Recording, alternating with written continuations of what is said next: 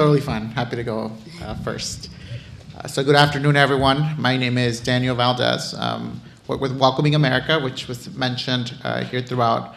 So I'll just little correction. So Welcoming America actually came and started a little bit after this film. So it was the Tennessee and Immigrant Refugee Rights Coalition that David, as well as other folks, David Lubell is the director of Welcoming America. He, along with other folks in Tennessee, started the Tennessee Immigrant and Refugee Rights Coalition because of this wave of anti-immigrant sentiment and laws that were happening both at the local level and at the state level. Things like English-only proposals and initiatives happening in Nashville. And so through Turk, David and others, again, started the Welcoming Tennessee initiative that was really looking to counterbalance the narrative that people were hearing, that long-term residents were hearing about newcomers, and really bring them together to create meaningful connection and to sort of break down some of the ideas that folks were having. And so out of that work that was very successful in Nashville and in other places around Tennessee, David saw the need for this type of organizing at the local level with other communities, particularly in the South and in the Midwest, because they have seen these huge demographic shifts happening in the late 90s, early 2000s. And so Welcoming America was started and headquartered in the Atlanta metro area, and is a national organization that really takes this model of what was happening in Tennessee and sort of brings it to local communities across the country.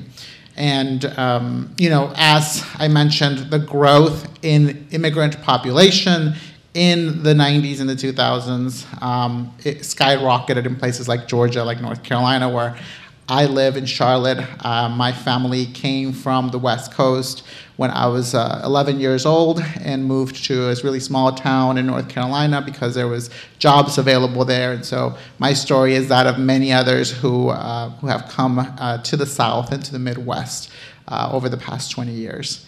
And so Welcoming America, what we do, and I'll talk a little bit about the work that we're doing, and pass it on to other folks there who can talk a little bit more about what's happening on the ground.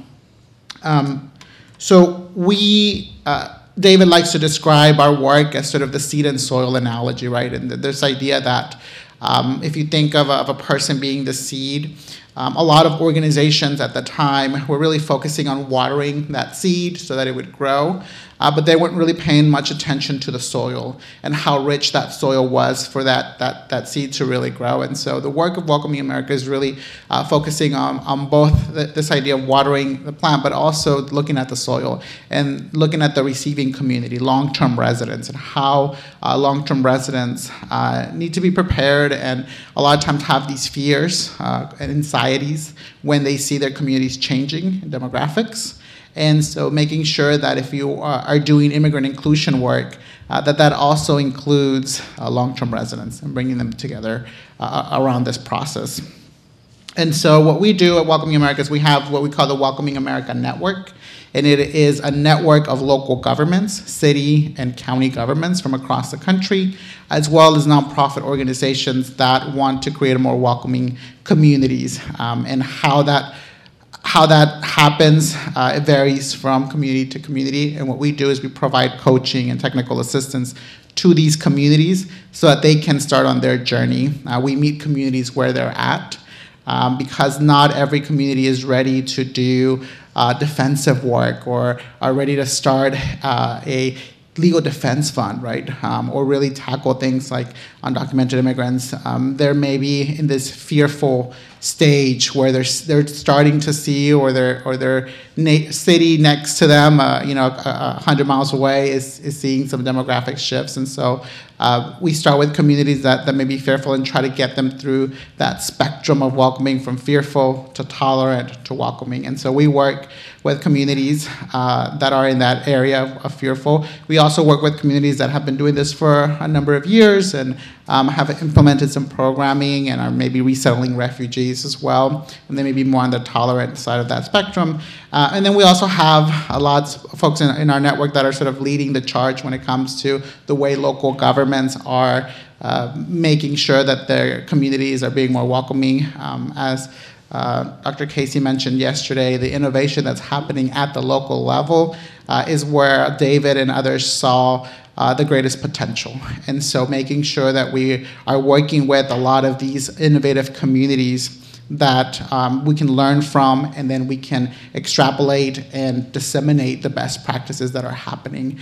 Our focus has been in the South and the Midwest. We have over 100 communities across the country, in just about every region of the country, but the majority of them are in the Midwest and in the South broadly, because we know that these are the places that have the least infrastructure and are having a lot of anxiety and fears around newcomers. So we work with those communities. And I manage our work for the South. So I work with communities from Virginia to Texas, and have been going to Tennessee, to Georgia, and Alabama, and other places, and thinking about how we can help these communities move forward. As far as our receiving community approach, you see a little bit of that in the Welcome to Shelbyville documentary, if you've seen it all, but really figuring out how local governments and nonprofits and community leaders can create events and meaningful contact within the newcomer community and long-term residents.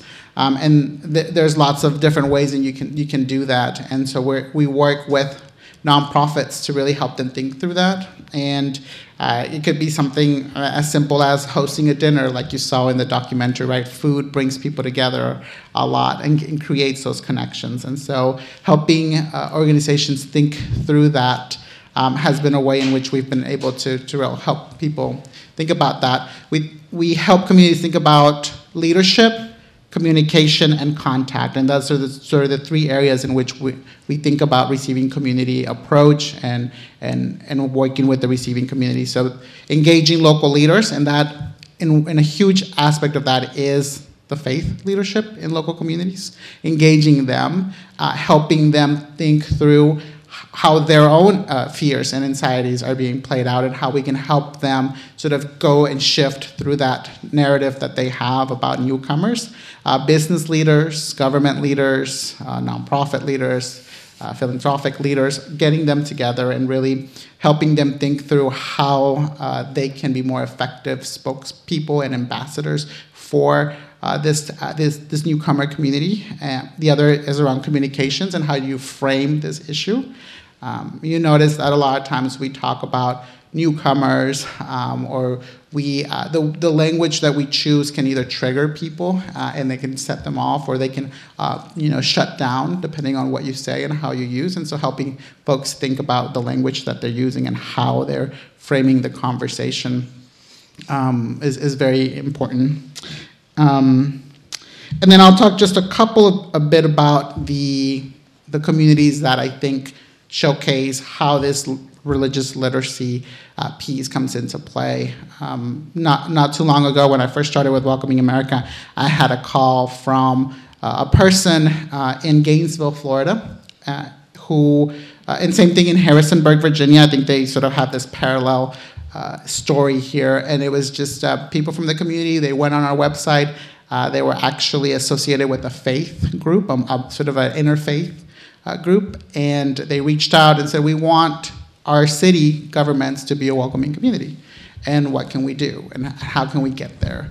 And what I did in Gainesville is I helped them think through how they could make that pitch to the local government, and how the welcoming work that was happening around the country made sense for their community. And they did that, and they presented to the city council, and they were very successful in bringing together all of the faith leaders from these local communities and really asking the local government to think about joining Welcoming America and thinking about how they can create programs and policies at the local level that could make their communities more welcoming. And within a few months, Gainesville, the city of Gainesville, and Mayor Poe there signed on to the network and was really excited to be a part of that. And then within a couple of months later, the local county, Alachua County, as well did that. And same thing in Harrisonburg, Virginia. These group of folks came together and led in a lot of times by faith communities really helping local governments think through how they can do that. And so we've been working closely for the past 2.5 years with Gainesville and with Harrisonburg and really thinking about what they can do. They're not at the process of where they're doing a policy change necessarily, but they're really trying to sort of prepare the ground for that work and really help communities think about these changes that are happening and helping long-term residents think about why it's important to be a welcoming community and what the benefits are, not just for newcomers, but for everyone in those communities. And so that's been the example of ways in which faith leaders have been able to really leverage the role that they play in their communities and really think about how they can bring together local governments to think about how they can be more welcoming for newcomers. I will stop there. I know I want to leave enough time for us to have some conversation about the work that's happening. And I've had some really rich discussions, particularly yesterday with one of my panelists, about sort of all the nuances around this work. And I'm looking forward to addressing those in a little bit. Because not everything is great. There's lots of challenges happening at the local level. We're getting a lot of pushback from folks, and there are people that are very afraid. I think that after the election, people went one of two ways. They either doubled down and they called us and said, I want to be part of this network. I want to show my support publicly, and that was happening in the South and the Midwest and all over the country. And then there were other communities who said, I don't want to ruffle any feathers, and I don't know what's going to happen with federal and state policy. So we're just going to sort of continue doing our thing. And I think that we had both those kinds of reactions, and we're seeing now a lot of communities really trying to think through how they can get away from the polarization that's happening. And at the end of the day, thinking about the policies and not necessarily the names that you use. So when we think about things like sanctuary policy and welcoming and all those things, I think the most important thing at the end of the day is that communities are able to really create programs and policies that positively affect newcomers and all community members. And whatever word they use to describe that word, if any, shouldn't matter as long as they are doing some work. And so the work that I do and what we want to do is help communities get there. And if it means not signing on officially to the network, but that you are creating work and that you are creating policies, and that's fine too. We just want to be able to make sure that the work is getting done. So thank you, and I will hand it over to my colleague. Thank you, Dave.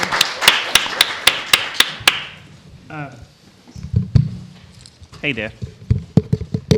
Hello.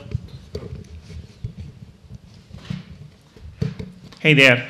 My name is Abdul Kati. I want to first thank you guys for hosting us, for listening to us, for the time, for the investment in this. I'm a Syrian immigrant. I moved here in 1998, lived in Tennessee since then with the exception of a few months. I sell drugs for a living, legally as a pharmacist. And I'm going to revisit this because that was in your paper and you would have not laughed if you read it. But that's the effectiveness of the work we do in a way. I'm going to revisit that in just a minute. I'm a Muslim by faith. Lived in Middle Tennessee for about 13 years now. I've lived all what you heard and more. It's a fraction of what happens in Tennessee. In my opinion, Tennessee is a testing ground for any xenophobia, hate legislations nationwide.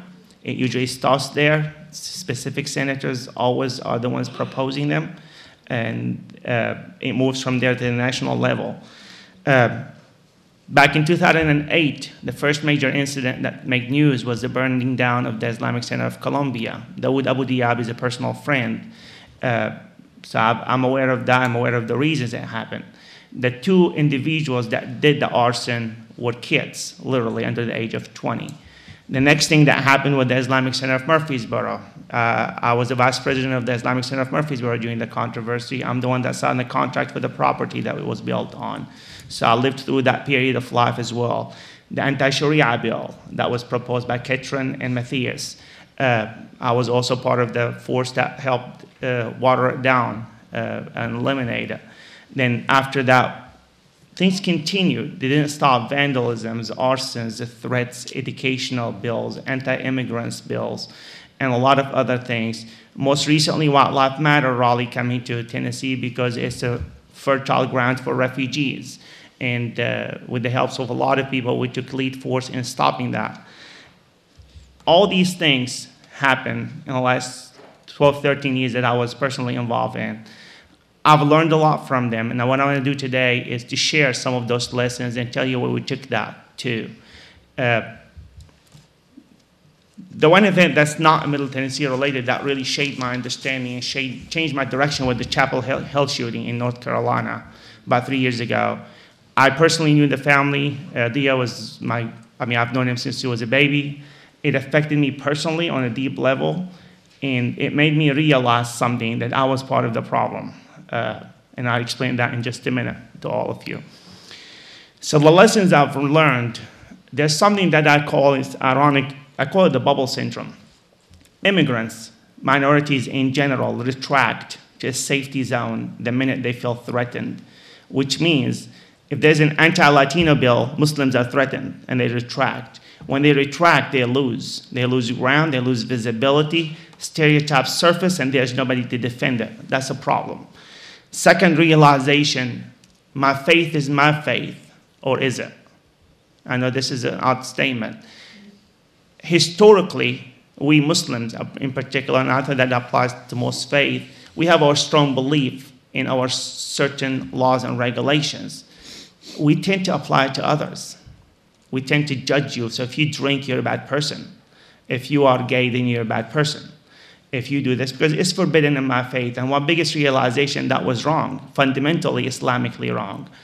My faith is wrong for me to do it, but who am I to judge you if you do it? And that was a big transformation in my ability to create relationship with others, develop relationship beyond the crashing point at the hallways, the 5-minute conversation on the bus, on the subway, to take it an actual friendship, meaningful relationship. The next one is, I hear this a lot and it upsets me, that we want to strive for tolerance. Tolerance is petty. Don't strive for tolerance. Now, I can start with tolerance, and I can take it to mutual respect, then I can take it to working with you on big projects to change our community together as whole, like you said yesterday. But it takes a whole lot more than tolerance. If you're going to work on yourself for weeks to be tolerant of others, re-examine your faith and your understanding. The next thing is, we're not a melting pot, guys. We are not a melting pot. We're a salad. We're a variety of vegetables, different colors, different shapes, all put together to form a beautiful, well-presented, like the lunch we had. But if we're all gonna look the same, if this whole university was the same kind of building, all painted in white, it's gonna look ugly. And we don't want that. The next realization I had, we, as people of faith, need to pray with our feet and hands, not with our mouth. We need to quit doing that. I don't want your prayers and thoughts anymore. I am sick and tired of them. If you're not going to take that prayers and thoughts to action, just don't pray. I know this is a rough time in the divinity school. The next thing I learned, you have to give till it hurts. If you're a person of color, if you're a minority, you have to give, you have to do until it hurts. And that's when change happens. Don't quit. The last one, which was a personal lesson that I started with, if you want to inflect change in your community, you have to be willing to change. If you're not willing to change, you're not going to change anything. So keep these in mind as we proceed. Why do they hate us? It's a big question. And it's not relative to ISIS, it's relative to Wildlife Matters. Why do they hate us? That comes up all the time. So if you look at the roots of it, in the United States, don't believe the illusion that they hate immigrants. They don't hate immigrants. They have colored immigrants, and they hate people from other faiths who are immigrants. And that's the reality. So it's rooted in two things. It's rooted in religious illiteracy, and I want to expand the term here, and I am in no way an academic person. Religious illiteracy of your own faith is a problem, in addition to your religious illiteracy with other faith. And that's another problem. So first, they hate you because you're a person of color. They hate you because you're of a different faith. So we have two core problems: religious literacy and racism. I'm not going to address racism. That will take the next 2 weeks. Next one is economical reasons.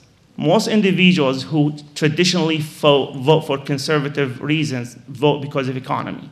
And this is a fact, because the other side can sell it, and they can sell it well, especially in urban Tennessee, in Bell Buckle, in Shelbyville, in Evansville. And I can tell you why they can sell it well, because we're not there. We don't exist. They don't see us.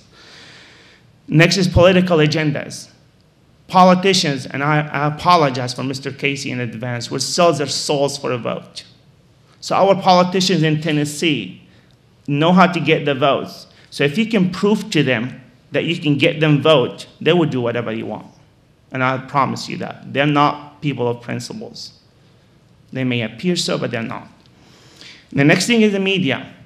Now, we lose the media constantly, and that's what was brought up yesterday. So why do they hate us? Because of the media. Because every time you turn the radio, you turn the TV, and it's about Muslims, you know what they're going to say. We all know that. If it's about Afro-Americans, we know what the conversation is about. We already know. We don't have to wait. It is hard to see us being portrayed positively in the media. And the reason for that is we're not doing a good job at it. We're not reaching out to them properly. We're not effectively, meaningfully making a difference that attracts the media's attention in a way, and there are other reasons for that. So my son, who's 9 years old, about 2 years ago, when Mr. Trump announced that he's going to build a wall, we were talking in the car, and he said, I hope he builds it with Legos. And I was like, why would you want him to build it with Lego? He said, this way we can take the same blocks and build a bridge. So this is, at that moment I said, this is what we're doing. This is exactly what we're doing. So individuals who are hateful, who are xenophobic, based on principles, the same principles we have, they just misunderstand it. So instead of us saying, for a minute, let's think together here out loud. Instead of us saying, I'm going to destroy the basis of hate, I'm going to destroy, that's his faith. He understands Christianity to preach that. He understands his values to be that way. So let's not destroy it. Let's reshape it. Let's take that same piece that he already have deep, heart-filled belief in it and change it around. How do we do that? Events like this, activities, educational, open houses in mosque, open houses in event, they built us vertically. We continue to go higher and higher. We can see all the ground of hate around us for miles, but we're not expanding our base. We're staying the same. We're not growing in a productive way. While the other groups are staying close to the ground, digging further and further into the ground with deeper roots. So how do we change that? I have to come down from my tower that I climbed up to and go to the mud where the roots are and start digging. How do you do that? This is what we're doing right now. About 3 years ago, right after the Chapel Hill shooting, I left the Islamic Center of Murfreesboro. I left what you call organized religion as far as in administration capacity. And I started something called the Murfreesboro Muslim Youth. The idea was to help Muslim youth who are in bubbles, like we talked about, connect, develop, get education, and teach us in a meaningful way how to become community activists, start community initiatives, and build a community based on mutual respect and working together with others. We do a lot of stuff. We do it in an extremely unusual way.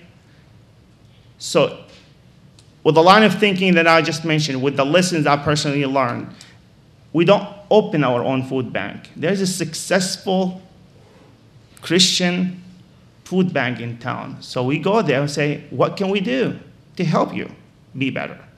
Let's partner together. And the first time you talk to them, they said, huh? What? You're Muslims and you want to help us? We're not going to put your name on the label. We don't want our name on the label. We're not going to let people see you with us. That's fine with us. You do it the first time, you do it the second time, and that tolerance piece starts appearing. They're sitting in a dark room and you just punctured a hole in the wall and the light is coming in. They're curious. They want to see more. They start peeking out. And next thing you know, they want to open that door and walk out to the sun. This is my own theology. So Star Community Service, we connected with organizations across the board, Christians, LGBTAs, Jewish organizations. And what can we do together? How can we build more relationship together? Relationships start developing in an amazing, fascinating way. Then we started our refugee works about 2 years ago. We started helping Syrian refugees, saying, hey, Syrian refugees are pouring into here. Let's create meaningful relationship with them. So we start helping Syrian refugees. Then we start helping every refugee in our county. And that's why we met with a group called Roots for Refugees, who are Christian Baptist-based organization. And about a month into working with each other, say, what's the point of having two organizations? Let's come together as one organization. And next thing you know, and everyone's scratching his head confused, a Muslim organization has a director of refugee services who's Christian. And it works. And I can show you results of it. All of a sudden, in Middle Tennessee, in Murfreesboro, the Murfreesboro Muslim youth are having articles in the front page, not about terrorism, not about any problem, but about us doing work, meaningful work. Change happens. You see someone posting something negative about Muslims on Murfreesboro.com or any local blog, and I don't have to say a word anymore. There are 50 people stepping up saying, you don't know, they brought food to my house when I had a problem. When my house burnt down, this happened. And I'm saying that change took time, and it will continue to take time. I'm almost out of time. This is what we're doing. It's different. It's working. We're failing. We're succeeding. We're learning. We're growing. It's making a difference on the ground. It's making a difference in the hearts of people. At one point, we have to realize we have more in common than we have in difference. And if you want to change hate to love, you have to step down from your castle and go to the ground where there's hate and tell them, how can we get together on a common ground? How can we build relationship, build a mutual respect and love for the betterness of our children and our community? Thank you so much.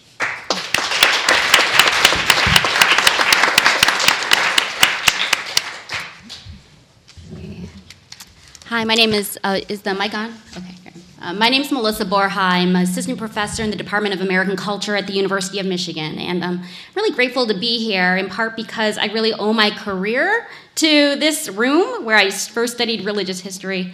And also this research that I do on refugee care and religious pluralism began with a grant that was given to me by the Center for the Study of World Religions 16 years ago. So if you are writing a report about the impact of your research supports long-term impact here. And I'm also especially grateful for Kim's film, which is the basis of our panel today, and particularly the second part that you showed. The University of Michigan right now is debating whether or not Richard Spencer should be able to speak on campus, and so maybe, I hope you won't have to visit Ann Arbor to see what an alt-right rally would look like there, but it's useful to know what it does look like and terrifying. So I'm grateful for your work. So some background about me. I'm a scholar of immigration primarily, but I also study politics, especially American political development, refugee issues, Asian American studies, and religion.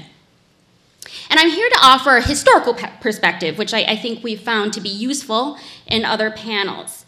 Broadly, my work examines how the United States government delegates work of refugee care to religious institutions and how this, in turn, actually has had a big impact on refugees' religious choices.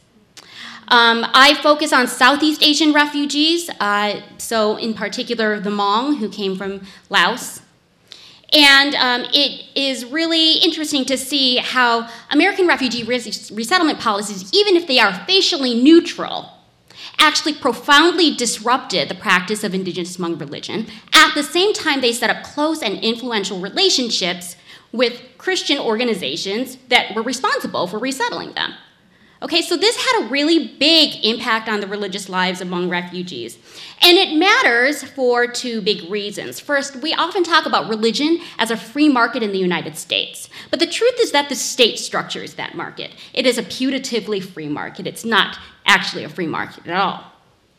And I've also found that even if we talk about religious pluralism and we have that as a goal, the truth is that it's really difficult to put that into practice. We're actually quite bad at it. So we can talk about respecting people across boundaries of religious difference, but we aren't very experienced.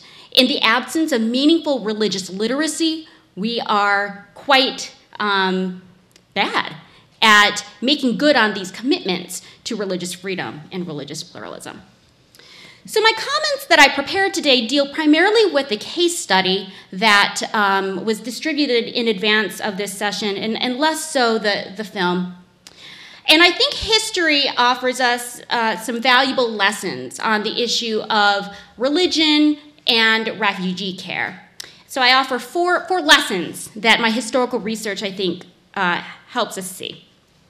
Lesson number 1, hostility against refugees is not new.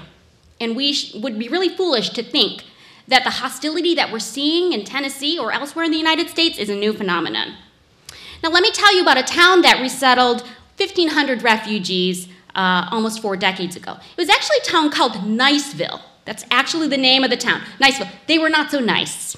The New York Times visited them, and they interviewed a bunch of people who were living in that town. And here's some of the quotes from the New York Times profile of Niceville. "Far as I'm concerned, they can ship them all right back," said one woman. "There's no telling what kind of diseases they'll be bringing with them," said another person. "We've got enough of our own problems to take care of. They don't even have enough money to take Social Security now, and they want to bring in more people," said 2 people in a barbershop. "How do you know we're not getting the bad guys? You can't say for sure. Nobody can, and Lord knows we got enough communist infiltration now."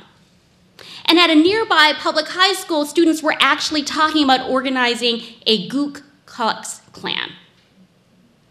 Now, there's a lot of similarity between these arguments about Vietnamese refugees and the arguments we saw in Shelbyville. And the concerns about economic competition, national security, dirtiness and cleanliness, cultural and religious difference, and straight-up racism is something we see over and over again.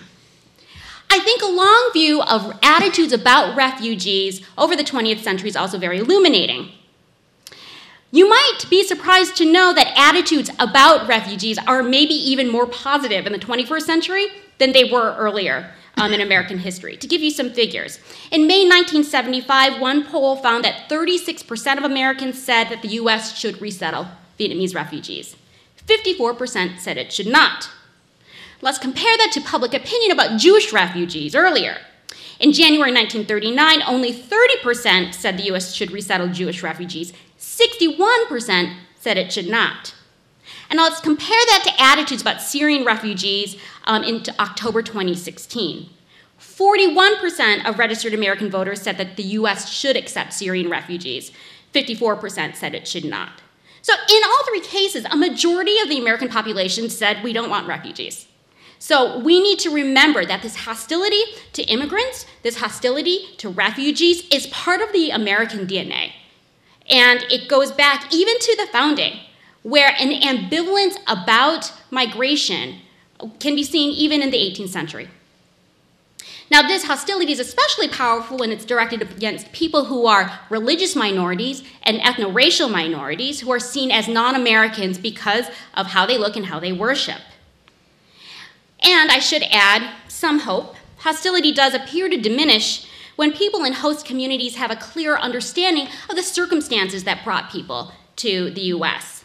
For example, once Americans knew that Hmong refugees were coming to the United States because they had been U.S. allies during the secret war in Laos, they were a lot more welcoming. Once they knew the suffering that they had endured in refugee camps, they were a lot more welcoming. So lesson number 2. Refugee resettlement, as we well know, is a public-private and church-state endeavor, and this can be a good thing. Now, there's a broader scholarly literature already mentioned earlier today about how the United States is kind of unusual in that it's characterized by a state that's quite different from what you see in Europe. It's characterized by what people have described as public-private governance, the associational state. Someone even once described it as a Rube Goldberg contraption because you have so many different institutions, public and private, that together comprise the American state. Now, refugee resettlement, I think, is a really good example of how we organize government in the United States. And refugee resettlement is also really interesting because religious institutions have a really long history of being central to this public-private church-state enterprise that is refugee care. Religious institutions have been involved in refugee care since World War II. They work with government at all levels. They work with government overseas. They work with government at the national level, state level, and local level. And they're involved not only in the immediate needs of refugees after they arrive in the United States, but in the long-term integration programs. And they can do a lot of good. They expand the capacity of government. They reduce the public cost of refugee resettlement. And as was mentioned earlier, I think you could also argue that religious organizations take on the cost of resettlement that should arguably be taken on by government to a greater degree. A 2008 study found that the State Department actually funded only 39% of the actual cost of resettling refugees, and private giving covered the remaining 61%. And that's not unique to now. In 1975, there was a report given to Congress, and it found that to resettle a family, when a Lutheran church in Minneapolis resettled a family from Vietnam, it cost $5,000 to resettle that family effectively. That didn't even count all of the things they could have counted. And the voluntary agencies they got at that time about $500 per person. Okay, so this has long been a very key imbalance. Religious institutions, in addition to carrying most of the cost of refugee care, can do a lot socially. They can offer a network of caring support for refugees and broker relations between refugees and the broader community when there is hostility. So we saw that with Shelbyville. We see this also in places like Minnesota, where there's a lot of antipathy directed towards Hmong people.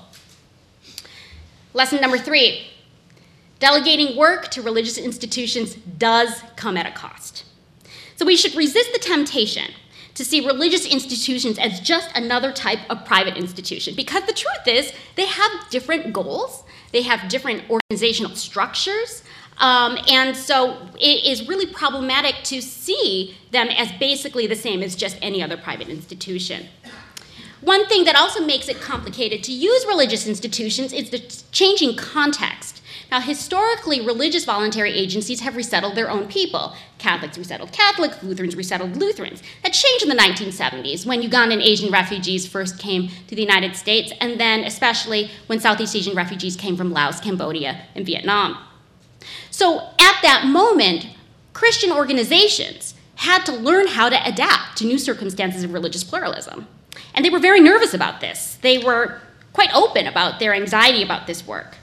And they tried really hard to practice refugee care in a pluralistic way. But we can't assume that they actually did. And this raises the big question. So much of the conversation about religious freedom and religious pluralism focuses on the freedoms and needs of the giver of help, and not enough on the experiences of people who receive the help, in this particular case, refugees. So, if you talk to refugees, what do they say? Well, I think in general, if you look at the archival evidence, talking to both refugees and people who provide refugee services, I think in general you can say that Christian groups have sincerely strived to provide refugees services in a way that respects religious difference. The religious voluntary agencies provide these elaborate orientation manuals to help sponsors know more about the religions of the people they're caring for and the cultural backgrounds of refugees. But the problem is inherent in the structure. Accountability is difficult to ensure when you have a whole system that has delegated chains, okay? So if you delegate work to professionalized voluntary agencies and they in turn delegate more work to the local affiliates and they in turn delegate work to congregations, how can you make sure those volunteers at the very local level are approaching refugee care in the same way that the more professionalized staff at the national level are approaching it?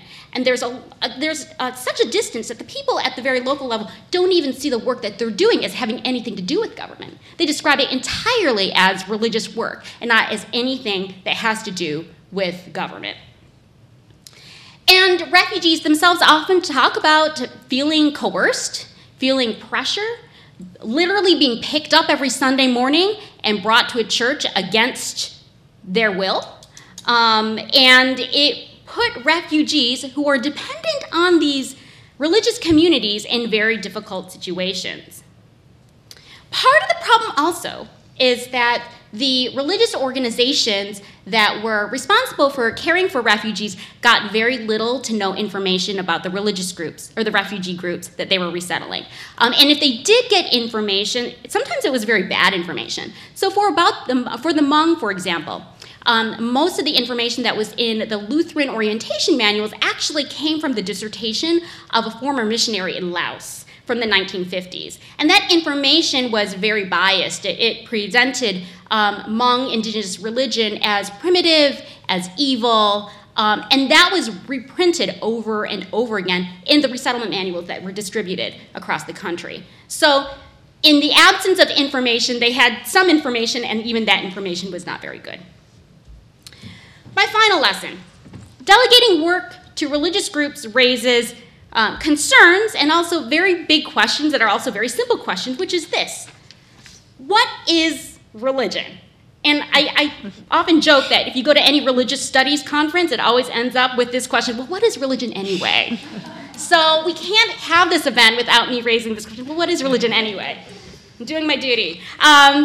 So this question is relevant with regard to this question of what is religious in faith-based refugee work. If you bring someone to your church, you might see it as a non-religious act because your goal is to provide community. And you might make that distinction. I am not doing this for the religious purpose of converting them. I'm doing this for the non-religious purpose of helping them have friends. But the people who are being invited to church, the refugees, will still see it as religious work. And this is all very sort of artificial distinctions, because while the guidance from some of the voluntary agencies and the orientation manuals will say this is okay, this is not okay, it's all sort of motivated by a religious commitment to help other people. So what is religious, what is non-religious? This is a sort of sticky question. There's also the question of what gets to count as religion. So religious pluralism is predicated on this idea that people have this thing that's identifiable as religion. But what if you have a group of refugees, like the Hmong, like the Yazidi people, who have beliefs and practices that are not immediately recognizable as religion? What position does the system put them in? Put them in a very difficult situation, because you can't respect their religions if you don't recognize what they have as religious in the first place. And so this is it's a tricky situation. I'll close with one story, because we're focused on religious literacy today. In 1976, Congress declared it illegal for a census to ask people to identify their religion. That same year, we were accepting lots of refugees from Laos. And actually, when those refugees were admitted to the United States or were applying for resettlement, they had to identify their religion. So you can already see a different treatment there. And when Hmong people were asked to identify their religion, they were given a form and some check boxes. You could check Catholic, you could check Protestant, you could check Buddhist, you could check animist or ancestor worshiper. Now, if you know anything about Hmong people, you know that they could check any of the last three boxes, usually. About 80% could check Buddhist, animist, and ancestor worshiper. But they could only check one. And you can imagine this conundrum. Well, what is my religion? And I can only check one. For a very brief time in 1979, they switched to a different form. It was a completely blank space, and you can just write in, like free response style. And that was very interesting because all of these Hmong refugees wrote Hmong religion as their religion, okay? Now, I think this is a really illuminating example because it challenges us to think, how many times do we fit groups we don't understand into categories that don't work? Okay, and we need to think about how that operates with regard to religion, but all sorts of other things related to culture and society and politics. Are we understanding refugees on their own terms or on ours? Are we integrating them into American society on their terms or on ours? And we need to really think about our assumptions of how we do refugee care in America. Thank you.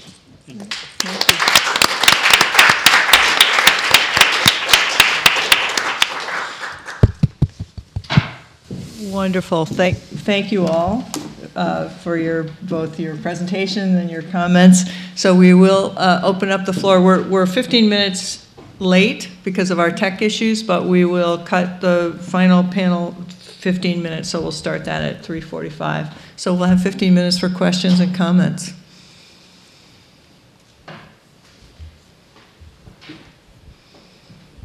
And again, I forgot to remind people, if you could identify yourself, Amy, then that would be useful, and then your question. Thanks. Sure. I'm Amy Sullivan. I'm a journalist, and I'm going to be on the next panel. But Daniel, I was wondering, you had mentioned that your work has gotten a little harder since the election last year, that in some places it's inspired people to double down and think this is incredibly important to do, and in others, people are more hesitant. I'm wondering if you can talk a little bit more about the resistance that you've encountered, and kind of if you're noticing anything about where it's coming from, if there are arguments that help overcome it, and particularly maybe where some of these concerns, if they're bubbling up locally of, I think, my county voted overwhelmingly for Trump, that tells me that maybe this is not a popular thing to do right now, or if it's kind of more external from what they're seeing on TV and kind of national coverage of this.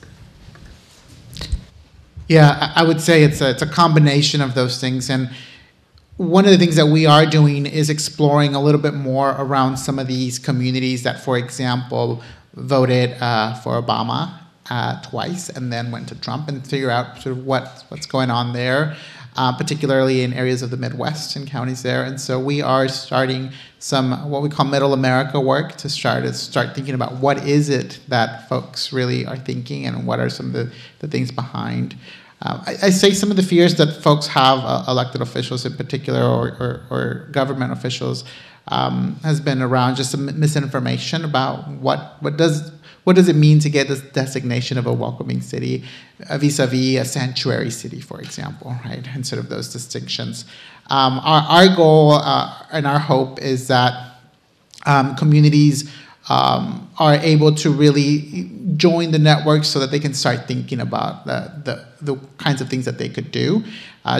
Joining the network doesn't necessarily mean that you have to have all these things in place, where I think that's a distinction of the sanctuary movement. And I think that a lot of times we do think that safe communities and good relationships between newcomers and police departments are key to a welcoming community. And so there are different ways at getting at that as well, and certainly see the benefits of that happening in those communities.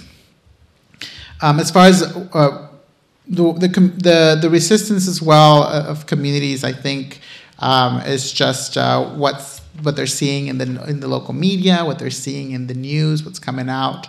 And there's also, I think, in a lot of places, statewide policies that really, I think, have an even more direct impact than federal policy.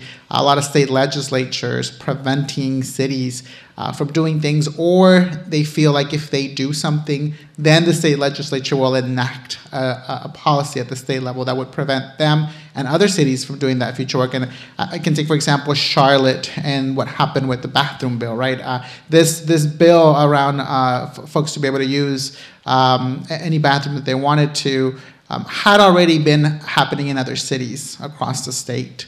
But it was when Charlotte picked it up and decided to do it that sort of caught the attention of the state legislature and passed a law that really prevented other communities from doing that. But the fact is that other communities had already been doing this, that had these types of policies in the books for years. And so there's a lot of fear from communities that are progressive, but that feel like they may attract more attention from the state governments that could potentially deprive other municipal governments from doing that work as well. At the same time, we're also seeing sort of a bubbling up of communities coming together as a statewide network to really advocate and to really push forth that. I think Ohio is a great example. We have a number of cities in Ohio that are part of the Welcoming America Network. And over the past couple of years, they've actually started creating their own statewide network. In the past, they were very unsuccessful in talking to the governor's office and getting in front of the governor to talk about issues of welcoming and immigrant inclusion. And as a network, now I think it's a total of 8 cities, they've created a network that now they've been able to get some traction with the governor's office and really start thinking about creating a state office for welcoming or immigrant inclusion work, similar to what other states have around the country. So I think that's also been very positive for communities. Great, thank you. Hello, my name is Salman Ahmed. I'm a physician at the Brigham. Thank you so much for having this event. And thank you all for all the work that you've been doing out in communities across the country. My question is, one of the things that I think that challenges us is we're told and we experience that the nature of civil discourse in this country seems to have deteriorated. That's what we see on TV. We may have had personal interactions with people that make us feel that way. You all are courageous people who are bucking the trend and really trying to fight for more civil discourse and very civilized discourse. So what have your experiences been with regards to that? Is civil discourse really deteriorating, or is that just, something that we just kind of hear and see, but not experience?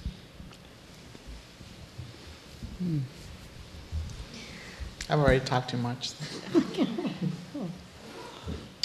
Which is part, I think, a way of getting just listen. Yeah, I mean, one thing that I was saying earlier is that that man you saw in the clip who says, from what I know, they're out to kill us. It landed differently on me 9 years ago than it does today. I'm not sure what that means about your question, but I do think the backdrop and the capacity to have empathy, I think, as Abdul was saying, you have to really do more work to climb down and dig. Wouldn't you say that? I mean, it's more challenging. Or your analogy with the bridge of your son, I think it's more challenging to see that bridge and find more and more that it's, with some of those faces, it's like, okay, there's no bridge here. I can't get there from here. So in that sense, it feels to me more discouraging. And at the same time, I've been traveling the country with another film that has to do with guns and just got back from Iowa, and I was actually more encouraged that people were having civil discourse in a way they haven't been able to see in the media in small towns. I think it depends on what lens you're using to look at it. It's really different. If you can see it deteriorating or just growing better, improving. And I think from my end, in my city, I'll look for the problems, because you see where the problem is, that's where you need to work. And I think that's, in a way, a common ground for most people here. We're interested in the discourse because we see it as a problem. But don't forget to look at the broad side, because it's there in abundance as well. Actually, I don't think discourse has deteriorated. I think there's always been some really hateful rhetoric. I do think trust in institutions that offer more space for common ground has deteriorated. And that is deeply concerning to me. So the reduced trust that people have in mainstream media, in universities, in science, that is deeply concerning. And in the absence of any sort of trust and consensus about what reliable knowledge is, we're going to continue to have fractured discourses.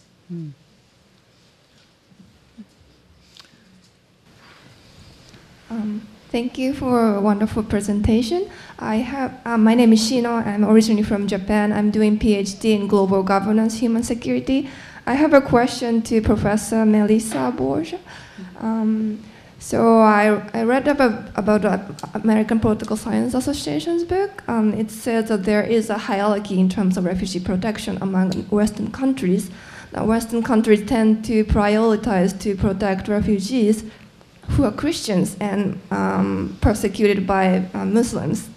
And I also like your argument how religious institutions in the United States take this opportunity to promote Christianity somehow. if I understand correctly, but how should we understand this phenomenon from the perspective of First Amendment? Do these institutions are these institutions completely independent from the government and without having any financial assistance, or refugees are not American citizens? First Amendment issues of establishment clause is completely ignored, or we can see it as unproblematic.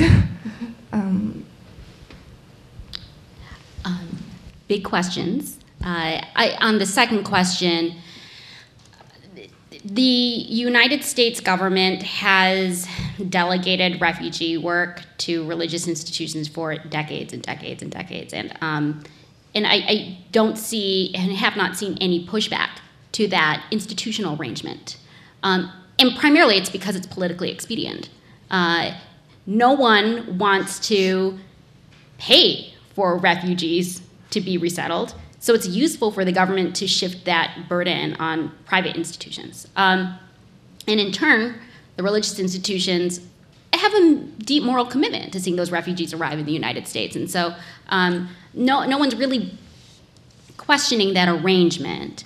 I will say that there are efforts to sort of honor these commitments to religious freedom. And they do try to help these religious organizations at multiple levels to play by the rules and not proselytize. And I do think that there is evidence of serious efforts to do so. I think the issue primarily is accountability and the challenges that are inherent to the particular structure, institutional structure of refugee care. As for your first question, I think some of those issues related to current policy are being battled out in courts right now about whether or not certain religious groups can get priority or others. I will say, from what I have seen in the archives for the groups I have researched, Christians have not directly been prioritized over others, although you see in practice refugee resettlement policy still allowing Christians in first. And it's not because of a direct preference for Christians, but because of indirect processes. So for example, after the Vietnam War, if you had any direct contact or collaboration with the US government, then you were given higher priority. And a lot of the people who had been in the military in Laos, working with the special guerrilla units, were Christian. And so it's sort of an indirect consequence there. In general, I think you could say that the United States likes to help people they see as allies. So that is the primary characteristic of American refugee policy throughout history. They reward allies. Thank you. I think we have time for one more question. Okay. Amelia Cohen. So what happens with refugees with bona fide reasons for being refugees who aren't affiliated religiously or don't wish to affiliate religiously? Do they get lost by the wayside or otherwise dealt with?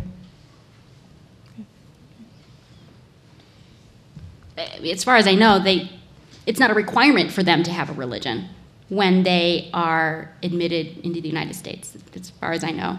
That's not the issue. The issue is whether they get help or they don't get help. Yeah, and people oftentimes do not have a religion and still get assigned a voluntary agency to help them. But you raise an interesting question, which is, if you have a lot of networks of care that are premised on a shared religious identity, then people can fall through the cracks. And this is actually a concern I have in responses to undocumented people. If we're going to reach out to undocumented people through communities of faith, what are you going to do about all of the Chinese undocumented people who do not belong to an institutionalized religion? You know, I think that you're going to miss a lot of people if you're going to work primarily through those channels. Just let me also just quickly respond to that. So we've got a new report that the Religious Literacy Project put out with Oxfam, and we did an investigation into the religious literacy of humanitarian aid organizations. and it was just a very preliminary study, but there were several interesting findings. I think the most important finding is that the lack of understanding about religion is both true for sectarian organizations as well as to faith-inspired or faith-based organizations. But the other thing that's really clear, and we heard it this morning, many of the faith-inspired or faith-based organizations are not acting out of any kind of proselytizing effort. They really are, their own motivations are about their religious commitments. This is not true for all of them, though, I want to say. We also have others who do actually very explicitly and then sometimes unintentionally have proselytizing expectations. But a very large majority of the faith-inspired humanitarian aid organizations do not have they're not motivated in any way by the religion of who they're serving. And I just want to make sure that we understand that there's a diversity there and a really important one. So we are out of time for this particular panel. So let's please thank our panelists.